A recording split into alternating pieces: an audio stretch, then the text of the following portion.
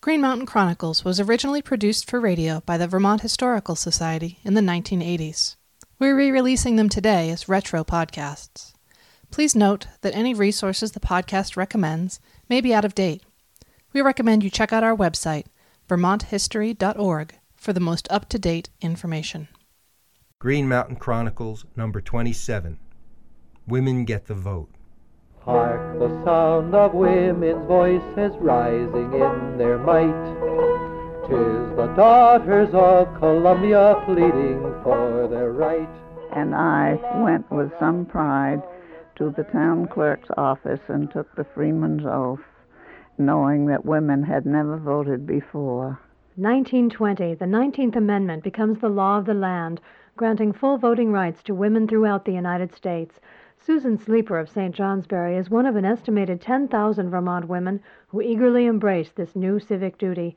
Full suffrage for women is the culmination of a long, sporadic struggle, which in Vermont begins in 1852 with Clarina Howard Nichols, who was the first woman to address the Vermont legislature on behalf of partial suffrage. Middlebury College professor Deborah Clifford. She asked that Vermont women be given the right to vote in school meetings. They refused to even grant that partial suffrage. In 1870, the New England Women's Suffrage Association sent leading suffragists into Vermont to try to organize support for the cause. They had only limited success. The majority of women were indifferent at best.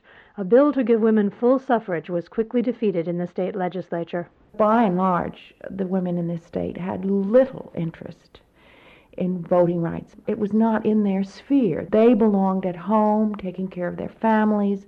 Voting was a public act, and it was a danger. This is very hard for people to understand today, because it would take women out of their proper sphere and somehow threaten the family. So when the suffragists argued in favor of voting rights for women, they had to address this issue of the family and how suffrage was going to help the family. One appeal was through the temperance movement.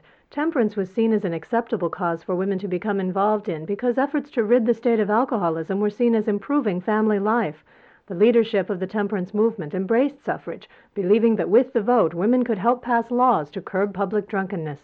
The Women's Christian Temperance Union in Vermont worked for passage of a law in 1880 giving tax-paying women the right to vote in school elections and hold office in school districts.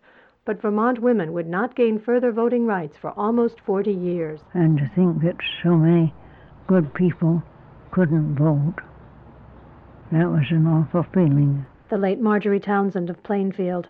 Through the influence of a future mother-in-law, the young Marjorie went as a delegate to a national voting rights convention, where as an impressionable teenager she encountered the fervent enthusiasm of other delegates. But they all got very excited.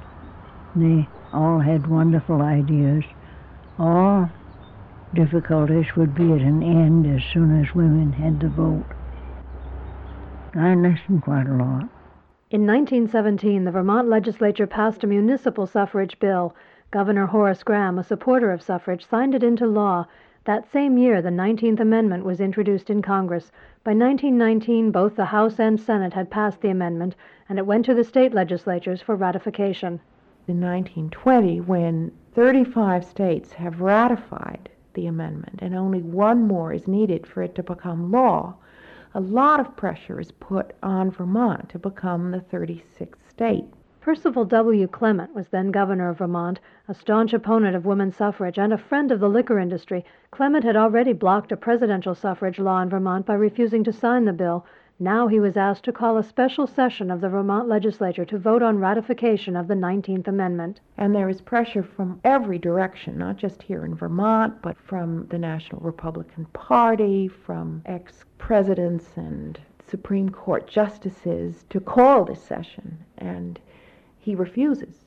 Clement was a states' rights man, and he used that as an excuse. He believed that it was up to the states to decide who had voting rights and who didn't. But the 19th Amendment became law without Vermont's ratification, and in the fall of 1920, Marjorie Townsend made the trip from Canada, where she was then living, to Plainfield to cast her first vote. It made you feel as if women were important.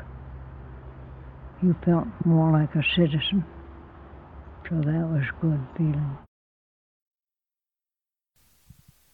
Thanks for listening.